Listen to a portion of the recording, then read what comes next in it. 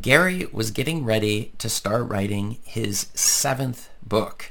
The problem is that Gary had not actually self-published his first book yet, and this was a huge problem. That's the reason why today we are going to discuss self-publishing mistakes to avoid. This is Chris Baird from selfpublishingmadeeasynow.com, where self-publishing doesn't have to be so hard.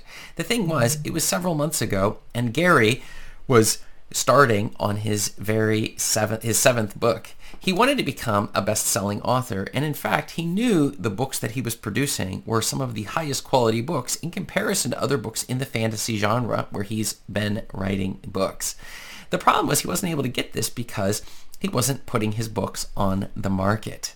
But the thing was, he was a great writer. I had looked at some of his writings. He had me take a look, and I had scanned through some of his writings, and he could also was prolific. He was able to write these books very quickly. The books fit together. The books had great storylines. Everything was very exciting. And the problem was, he was worried because if he didn't get these books on the market, he wouldn't find his audience, and he wouldn't live his dream up, which is becoming a best-selling author on Amazon. And he began to wonder if maybe the issue was that his books were not high enough quality and he needed to just edit them a few more times. So his first thing was that he wrote his very first 3 fantasy books, and they were amazing, right? They're almost like Lord of the Ring, an epic story with all sorts of characters and things going on a journey. Very, very exciting stuff. They were incredibly high quality, but as he finishes his third book, he was still going through, well, of course, editing, because everyone knows you don't want to put a low-quality book on the market. So he was going through, I think, may have been the 10th or 15th round of editing, something like that. But the fact was, he was still finding mistakes and sending it to different editors, and they were finding issues that needed to be corrected, because after all, in order to be a bestseller, you have to have a perfect book. At least that's what Gary was thinking, right? The second obstacle that Gary faced was that he started writing, actually went into it, and written his 4th through his 6th books, and had placed his order for the cover for his very first book. When he got the cover back, it was almost fine, but there were some changes that needed to be made, so he sent it back in to the people. And after he had gone a couple of rounds back and forth with the cover designer, he realized that none of these covers were really all that great, so he decided to go with another cover artist, because after all, if your cover's not any good, we are also not going to sell any copies of your book. And so he had finished his 6 books, and of course, with the editing of the first book and the cover back and forth on that very first book, which, if they're not perfect, you were definitely going to have a problem. And so it was at this point that he downloaded my absolutely free self-publishing secrets checklist, which you find below in the description. And he started working through the checklist and seeing the order of the steps, and realized, whoa, you've got the formatting, you got all these other things. And it is true that editing and ordering your cover are also on the checklist, right? But he was stuck editing. And one of the first things is we started emailing back and forth, because he joined my email list here, and so we were able to communicate and figure out what exactly was going on here. And the first problem we had was that he was a perfectionist. I'm sorry, Gary, that, he was a perfectionist. And so as we were going back and forth, he suddenly quickly realized he was never going to get these books on the market. It wasn't going to happen, So I don't know if maybe when he hit his 10th book or 15th book that maybe the first book would be good enough to get onto the market. And so this was one of the huge mistakes in self-publishing, both within the cover and the editing phase. But the cover is actually at least reasonable to do a little bit of back and forth. But his original cover looked just fine. It looked like the best covers that were selling. That some people, this is a common mistake too, they go for a cover that really doesn't match the genre that they're in. So if you're going for a Lord of the Rings sort of a thing, and then you're going to put out a cover that looks like, I don't know, some romance novel, well then it doesn't make any sense to your readers. So I definitely would get a new cover for that. But his cover's like, oh, look great. I mean, he was going through a real professional designer. He wasn't trying to, have his children draw some cover for his book. So it wasn't a problem with the cover, and in fact, the title, it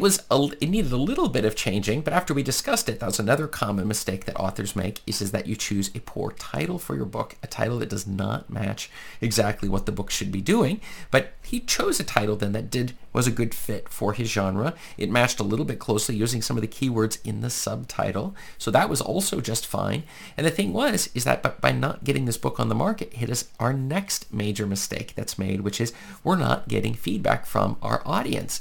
But the thing was, for Gary, in Gary's case, it wasn't a problem since he knew exactly what he would do with his books. So it didn't matter what his audience would do with those specific books. So whether or not they, he knew his audience would probably just choose the same books that he would. The covers that would attract him would attract his audience. The only problem is that's never how it works. What you personally like may or may not actually coincide with what your audience likes. And the only way we know is by actually testing to see what your readers are willing to do. First of all, if we want to test the cover and the title and the reviews, this combination, and that they click, the only way we can find that out is by running ads. It'll tell us exactly how many of these things were put in front of our audience, how many impressions did we get. That was in front of people's eyes. I think on my ads, I just recently checked, we're up to 120 million impressions. That's how many times they've been run. And then how many clicks did we get on top of those impressions? And then how many sales did we get? So we're able to see exactly, are at least people interested in our cover or title, clicking in and then moving forward. But again, for Gary, he wasn't ready to move to that phase because the book was not perfect. And for him, it was just a really sticking point because maybe it was the issue of being embarrassed that the book would get out. Even though I thought the book was great, I've skimmed the book. It looks fine from a fantasy standpoint. And the thing is, without people testing it, we don't know what our ideal reader is actually going to do. And without running Amazon ads, we're not going to be able to test the title and the cover to see if those are good enough to attract the type of people we're looking for. And sometimes another mistake is just giving up on the ads too early. Like a lot of my clients, I go back and forth with recent coaching sessions on this exact issue, which is sometimes we need to put that little blurb in there where you actually, in the ad copy, the sales copy you write for the ad, you're able to put in something that would help your audience understand an epic adventure, for example. And so, but again, for Gary, he couldn't do that because you can't run ads against a book that isn't for sale. And he was finished with his 6th book, thinking about this whole 7th book. And the thing is that for his motivation, it started to go down. Because, surprise, surprise, he was very motivated to write the books, but then in getting them to sell, he found it very demotivating, the idea of actually getting them on the market. But in his mind, he told himself he was definitely going to do that. And so he agreed that maybe he would do this. The thing is that the ultimate obstacle that he was facing was that he was tempted to get on that 7th book because he had an amazing story. He knew exactly where the story was going to go at this point, and he just didn't want to lose that, right? And after all, the first book he could put out later. And that was the big obstacle that he faced. And the solution that he came to was he decided, okay, I'm going to stop writing more books.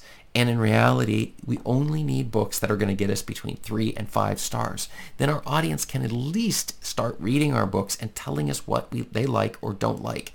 If we want to ignore our audience, that's definitely an option, but it's something that we definitely need to consider. And the thing is that Gary continued working through this process. He was able to get his very first book on the market, and when he ran the Amazon ads, he saw some things he needed to change in the title and cover, just a little bit of a tweak, and started seeing some of these sales coming in, which was a very important thing because he had worked through all of the common mistakes that self-publishers make when you're getting started. And in his case, perfectionism was the thing. Now I have some clients who rush through the process and will put it out in a week. And I'm like, look, even that is okay. We just want to make sure the next book is better. We want to be improving, but how can we improve if our books aren't even on the market? And that's a really big challenge. But in the case of Gary, he was also looking at the problem, which is not using the correct keywords by using KD Spy, my affiliate link in the description, that I use specifically to figure out which keywords are going to be great to use inside of the subtitle and the title. And that's one reason why you're going to want to check up here and how to use keywords on Amazon KDP.